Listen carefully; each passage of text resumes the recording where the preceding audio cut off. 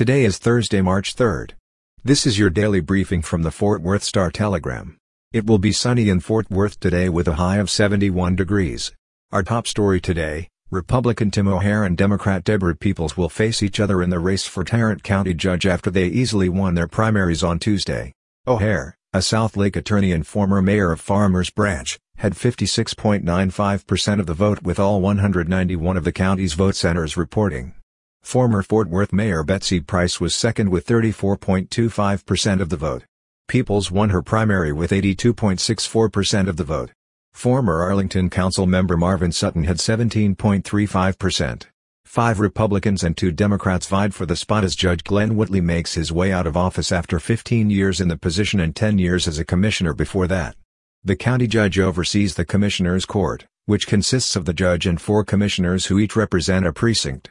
During O'Hare's time as mayor, the city council passed an ordinance preventing landlords from renting to undocumented immigrants and another making English the town's official language. Courts found both unconstitutional. More recently, O'Hare organized the Southlake Families Pact to prevent a cultural competence plan from being put in place in Carroll schools. The efforts also led to conservative victories on the city council and school board. Peoples has run for mayor in Fort Worth twice in recent years. She lost the first time to Price in 2019 and to current Mayor Mattie Parker in 2021's runoff election. Price was mayor of Fort Worth from 2011 to 2021 and served as the county's tax assessor for 10 years before that. Under Price's mayorship, Fort Worth grew to become the nation's 12th largest city. In more political news, President Joe Biden will be in Fort Worth on Tuesday to discuss the country's obligation to veterans. The White House announced the visit to North Texas yesterday but didn't provide many details on Biden's itinerary.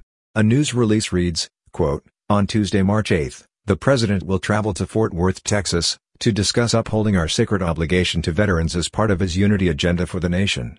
For more on this developing story, visit star-telegram.com. And finally today, in crime news, a former Keller School District band director who was arrested last fall and accused of indecency with students has been charged with 17 cases ranging from exposing himself to having sexual contact with students. Keller police believe the alleged acts committed by Yedidia Mouse had been going on for several years and that all of the cases involved boys. The update on the investigation was presented to the Keller City Council on Tuesday night as they recognized Keller Detective Bethany Todd, who is leading the investigation of Mouse, the former band director at Bear Creek Intermediate. Mouse was arrested in October following an investigation that began in September. Keller police received a report from the Keller School District in early September that Mouse had exposed himself to a student. Mouse separately exposed himself to at least 2 other students in a school bathroom, police said last fall. At that time, Mouse had been accused of exposing himself to 3 students and faced 3 indecency charges. That number is now up to 15 felony charges and 2 misdemeanor charges.